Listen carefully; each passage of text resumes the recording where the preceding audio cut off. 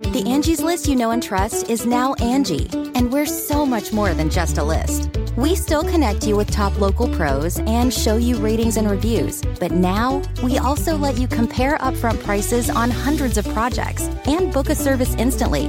We can even handle the rest of your project from start to finish. So remember, Angie's List is now Angie, and we're here to get your job done right. Get started at Angie.com. That's ANGI, or download the app today. This is Merriam-Webster's Word of the Day podcast for Monday, February 21st.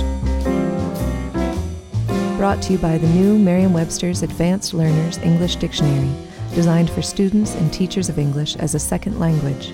Learn more at learnersdictionary.com. The word of the day for February 21st is fraternize, spelled F-R-A-T-E-R-N-I-Z-E.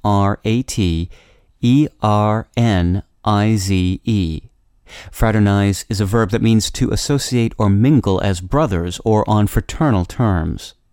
It can also mean to associate on close terms with members of a hostile group, especially when contrary to military orders, or to be friendly or amiable.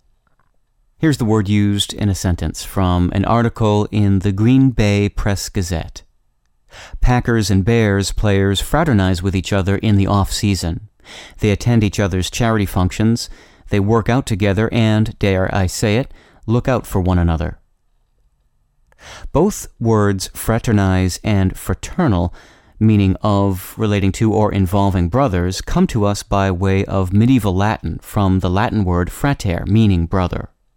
Other frater descendants in English include friar, fraternity, and confraternity, which means a society devoted especially to a religious or charitable cause. Even the word brother itself shares a relationship with frater. These days, although fraternize can still refer to a brotherly association or simple friendliness, it often occurs in contexts such as fraternizing with the enemy, implying friendliness toward someone who would be better avoided. I'm Peter Sokolowski with your word of the day.